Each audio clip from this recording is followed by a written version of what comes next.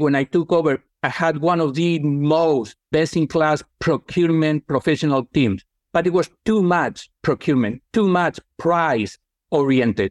And in this journey, we needed to think outside of the price box. We need to think cost. We need to think value. All these things, mostly in a company like DuPont that is focused on innovation, on growth. This is Smarter Sourcing, a show dedicated to helping sourcing and procurement leaders elevate their influence and get their seat at the table. Our mission is to empower listeners to reimagine their roles and make that happen. In each episode, we'll speak with an innovative leader to distill best practices, learn from their mistakes, and leave you with actionable insights that you can immediately put to work. Here's your host, executive producer for Smarter Sourcing, John Pavia. Now let's jump right into today's episode.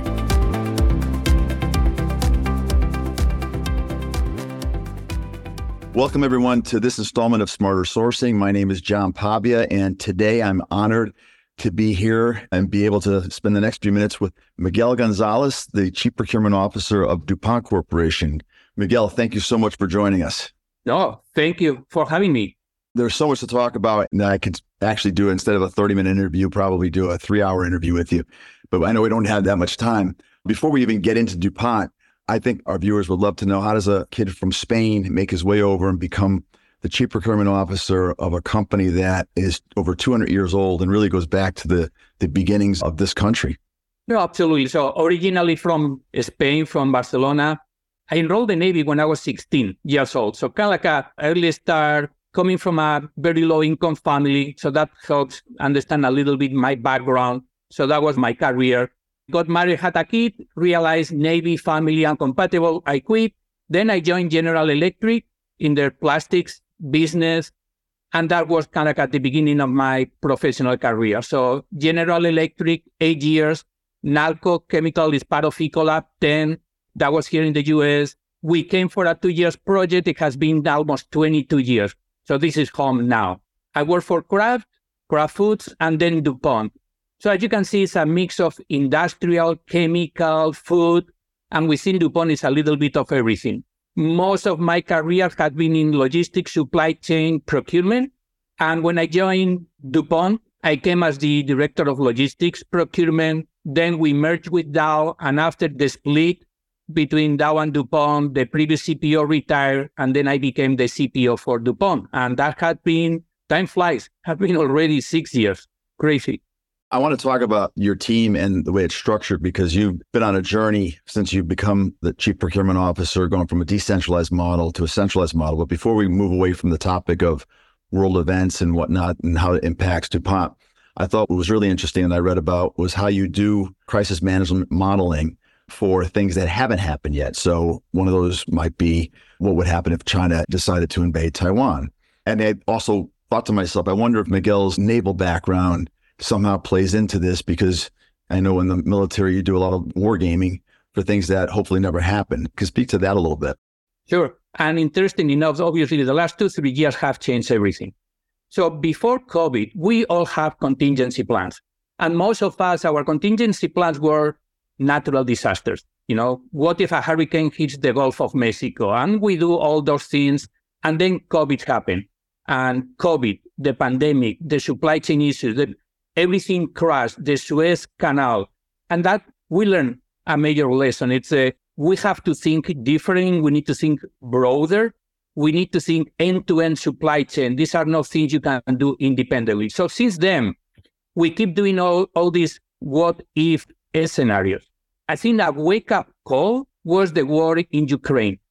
Nobody was expecting that to happen. And, you know, you make a reference. I'm from Europe. I was in the Navy in the 80s. Yes, I mean, Russia was, you know, they were the Soviet Union. They were supposed to be the bad guys. That was not supposed to happen ever again. That's why in Europe, we never expected to have war in Europe, European soil. And here we are, 3 years. So that makes you really reconsider the what if. And it's not only geopolitical or, you know, potential military situations. It's about everything else. Because if the Middle East escalates, here we go, another major issue. But like right now, we are even looking at elections. 2024 is going to be a big year for elections, not only in the US, but in many other countries. So what happens if, look at polarization in many countries, including Europe. So you need to consider all these things, strikes, the power of unions, both in Europe and in the US, has changed from the last 20 years to the last 2-3. What happened in Germany last week with the farmers.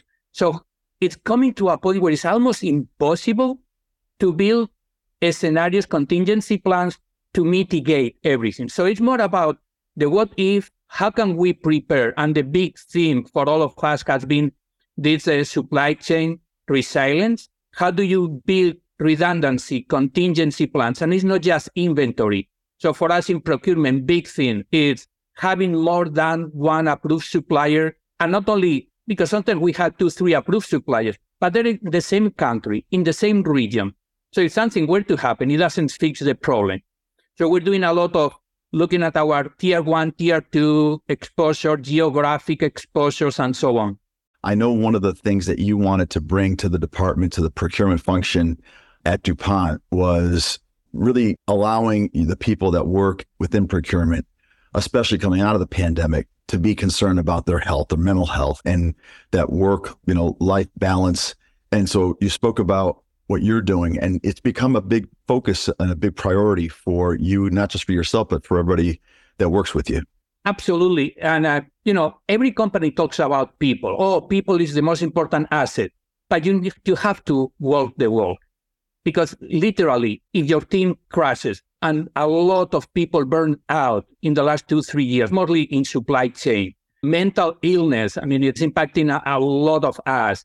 So you really need to take care of your team. And I guess it's one of those that you need to lead by example, make sure that people have work-life balance. We at DuPont, like many companies, we have been implementing more rules around do not email on weekends, unless it's critical. The whole discussions around we catch up. I'm one of the guys, I catch up on Saturdays, Sundays, because during the week, it's, I don't have time to do all my emails and PowerPoints and everything. But when I send an email, I may think about, it's not urgent, but, they will see it on Monday. But when people receive it on Saturday, now they're thinking about that email all weekend. So it's try to avoid it unless it's critical, provide the work-life balance, see what can you do. And at the end, many times it's just reaching out, talking to people, making sure they have an opportunity to vent. Because many times that's what it takes, is just venting. But yes, absolutely, you have to take care of your team. And part of this is, from what I read, is really having your procurement people and impress upon them where you've said, take off your procurement hat and think like a business person, not like a procurement person, not just about the price. And I thought it was a very interesting comment. There are two things, and thank you for bringing this up, because the last 4 or 5 years, the journey that we have been embarking in DuPont in procurement is this transformation journey, and it starts with the mindset. So we have our strategic pillars. One of them is becoming a strategic partner with our internal stakeholders and, our businesses and our clients, also with our suppliers. How do you build these long-term strategic relationships? Most of my team don't sit in the procurement building anymore. Now they move and they're sitting with the businesses, like with the IT procurement with the CIO, the raw materials teams with the businesses and the product managers. So they build that relationship. And then it's for us, when we talk about our priorities, we have 3 and then everything else. Priority number 1 is compliance. Compliance, ethics, core values. That's the most important thing. Never take a shortcut. We need to meet, core values. Priority number 2 is security of supply, mostly in this risky environment we're living in the last few years. And then priority number 3 is create value. And obviously, cost, price is part of that, but we need to think innovation, sustainability, regulation, everything else that creates value. How do we support growth besides everything else? So it's, the 3 priorities we're dealing with right now. I want to go to the priority that you put on going from a decentralized department to a centralized, but sticking with what you just were talking about. One of the things I've also read was your strategy and your views on identifying and acquiring and grooming talent with a focus on procurement talent. Given everything we've gone through in the last 4 or 5 years, what you've experienced now at DuPont, how's that impacted you and what you're looking for when you're looking to bring someone onto your team or even promote somebody within your team? So thank you, John. That's a great question because traditionally, you bring procurement, you groom procurement, you're looking for those hard procurement skills. And I can tell you, when I took over, I had one of the most best-in-class procurement professional teams. But it was too much procurement, too much price-oriented. And in this journey, we needed to think outside of the price box. We need to think cost. We need to think value. All these things, mostly in a company like DuPont that is focused on innovation, on growth. So yes, price is important, but other things are as or even more important than price. So what we learned is, as we start bringing talent from other functions, we started bringing people from supply chain, people from the commercial teams. Bring those people. You can teach them procurement, but it's come and teach me and my team supply chain, end-to-end, partnerships, commercial, P&L. That has been another major transformation. We move away from reporting year-over-year savings and cost avoidance to report P&L net impact. That's what the business cares about. That's what the CFO cares about, not savings and cost avoidance. That came in those discussions with the commercial teams, with the BU president, with the CFOs about how do we align. So it's yes, you need the procurement skills, but also you need to bring other skills, other experience. And it comes down to many times it's about the soft skills more than the hard skills and the expertise. You can teach procurement, but you need people that are open to learn, good learners, communication, leadership. One of the soft skills that we realized we were really weak in procurement and makes a major difference, and commercial teams can really teach you that, is storytelling. It's not about putting these big Excel files in PowerPoint. I mean, like what you get lost. It's about the stories, not the what, it's the how. That's great. So let's go back to when you come in as Chief Procurement Officer and you said to yourself, okay, this group is way too spread out and we need to go from a more decentralized model to a more centralized model. Easy to say. I can't imagine it was easy to do at a place like DuPont. And I need to make a clarification on that, John. So the previous CPO already did the first phase of centralizing, so moving from an administrative support function into a centralized strategic. When I took over, the next step was to be more embedded and integrated with the businesses. So yes, we are still centralized. Our spend under management is like 99% of our global spend. So everything is going through procurement. But now it's about we're leveraged, we are centralized, but we are part of the business. We need to be really engaged with our stakeholders instead of being a silo and island by ourselves and not fully understanding what our stakeholders need. So you move your procurement people out so they're sitting with their stakeholders, and that's had a major impact. But they still report to me. So what I say is when some of my leaders, like they report to the BU president or the CIO, what we say is we have two solid lines. It's not dotted and solid. Now, I pay their salary, they report to the CPO, but they also report to the BU president. And they sit with them and they're part of the leadership teams. So the analogy I make many times is you have a mother and a father. They both care about you. They're both going to teach you something different. One is going to be more caring, the other could be different, but they both are going to give you different learnings and they both have different expectations. But doesn't mean one is stronger or better or bigger than the other. You have to do, and the key is mother and father, they need to be aligned and they need to have discussions outside of the room to have, the right level of education and, expectations for your kids. So after this interview, I want you to come and have a talk, and you can be my counselor between me and my wife and how important it is for us to be on the same page with our kids.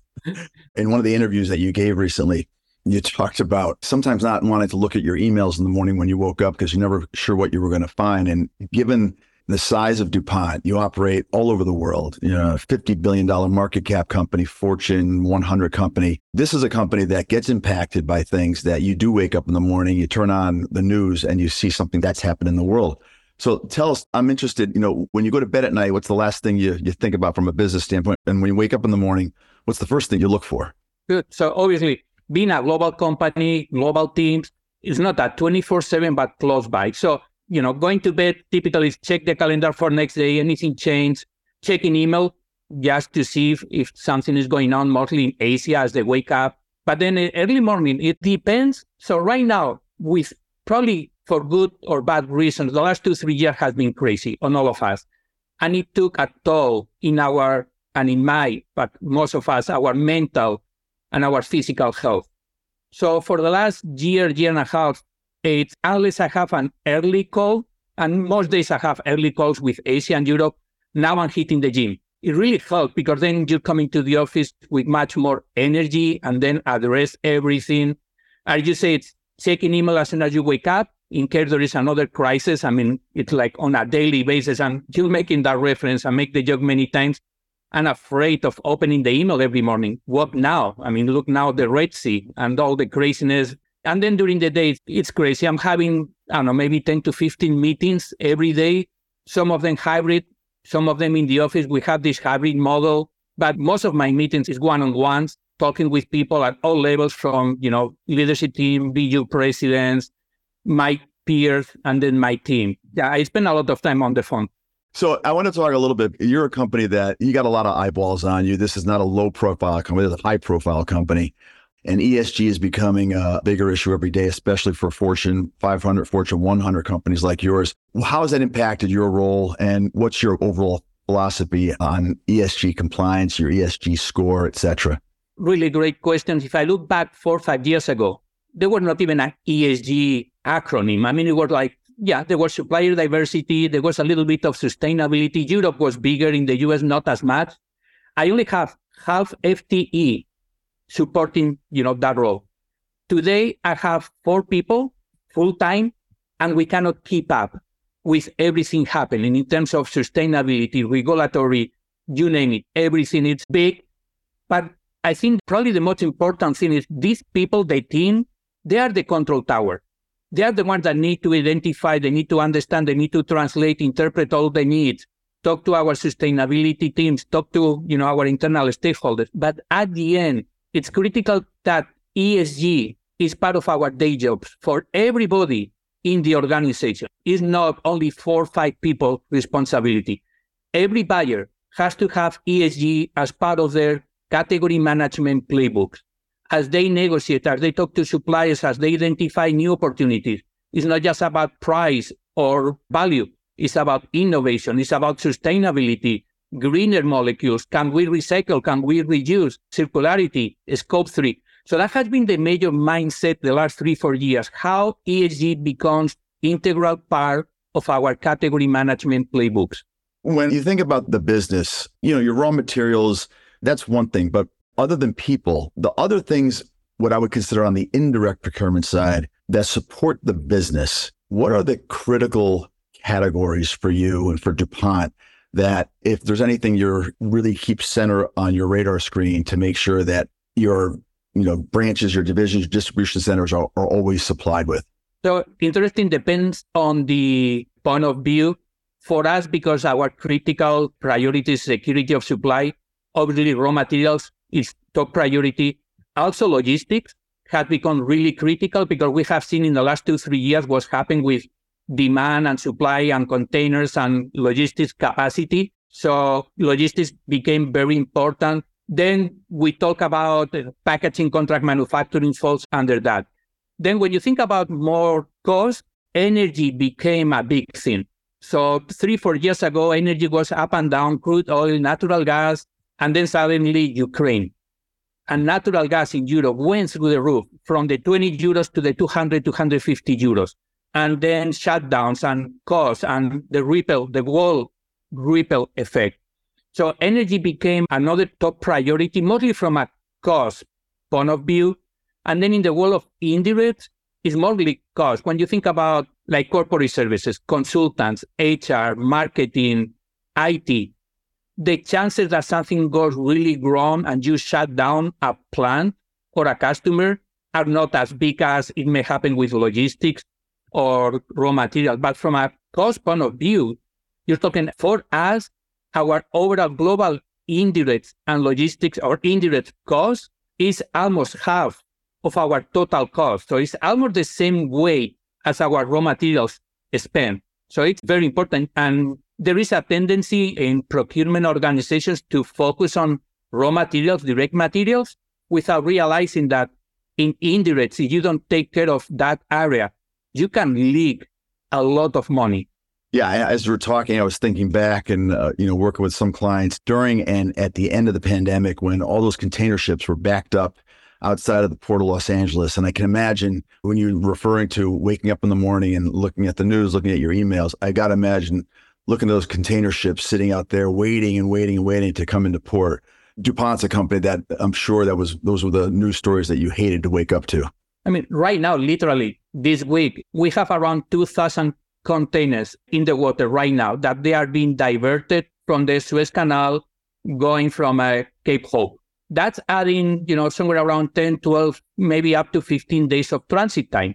With the inventory levels we have, not DuPont, all of us, we have been de-stocking for the last several months. It's part of this, demand management exercise we all have done for the last few months. We don't have too much safety stock. Our customers don't have too much safety stock. So adding 10, 12 days to transit time for something that you didn't plan for. Now we need to go through every single one of those orders and say, are we going to be okay? Do we need to reschedule? Do we need to give a heads up to our customers? Is this a critical shipment that we're going to need to air freight? So the amount of work that right now we are doing together with our supply chain teams, every single shipment, working with our carriers, is crazy. And it's one of those 2-3 weeks ago, we didn't see that coming.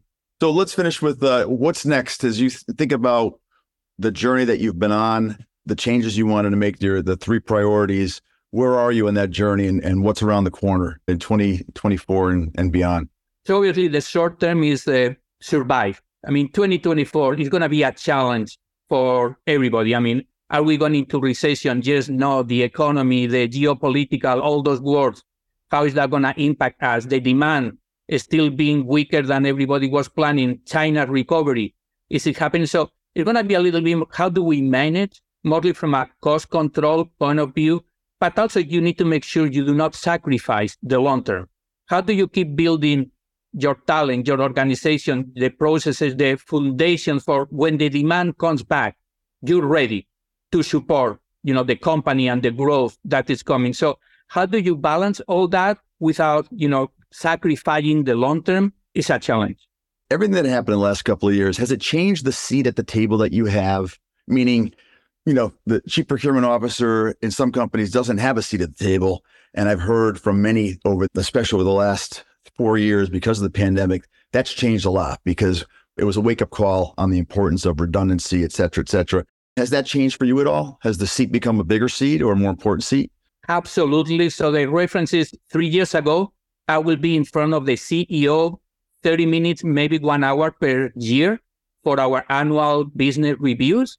Then the pandemic hit, all the things. Then we went into this. First, it was quarterly with the CFO and investor relations, then monthly. And now we have every month with BU president, CFO, CEO, to the point where now even I'm every week, every Monday for 5-10 minutes on the leadership team call to provide an update of what's happening. So the level of visibility that my team and myself, we got with the leadership team, amazing.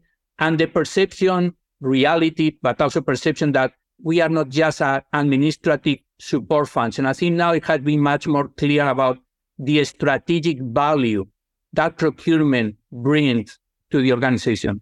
So now I'll go a little lighter and I'll make a comment that as you were talking, I was thinking about an interesting interview that I saw recently where Tom Brady was talking to Peyton Manning. And he was talking about when he got his first chance, the quarterback in front of him got hurt and he got his chance on the field. And he was like, because I tell a lot of younger guys, you got to make the most of that opportunity. And I think about CPOs during the pandemic and how a lot of them made the most out of the opportunity. And so it's interesting to hear your personal story of how that's changed and how your roles changed at DuPont or not changed, but been enhanced. So let me finish with this. You and I were talking right before we sort of went on air and talk about unintended consequences from the pandemic. And I shared with you that on my mom's side, our family's lineage goes back to Spain.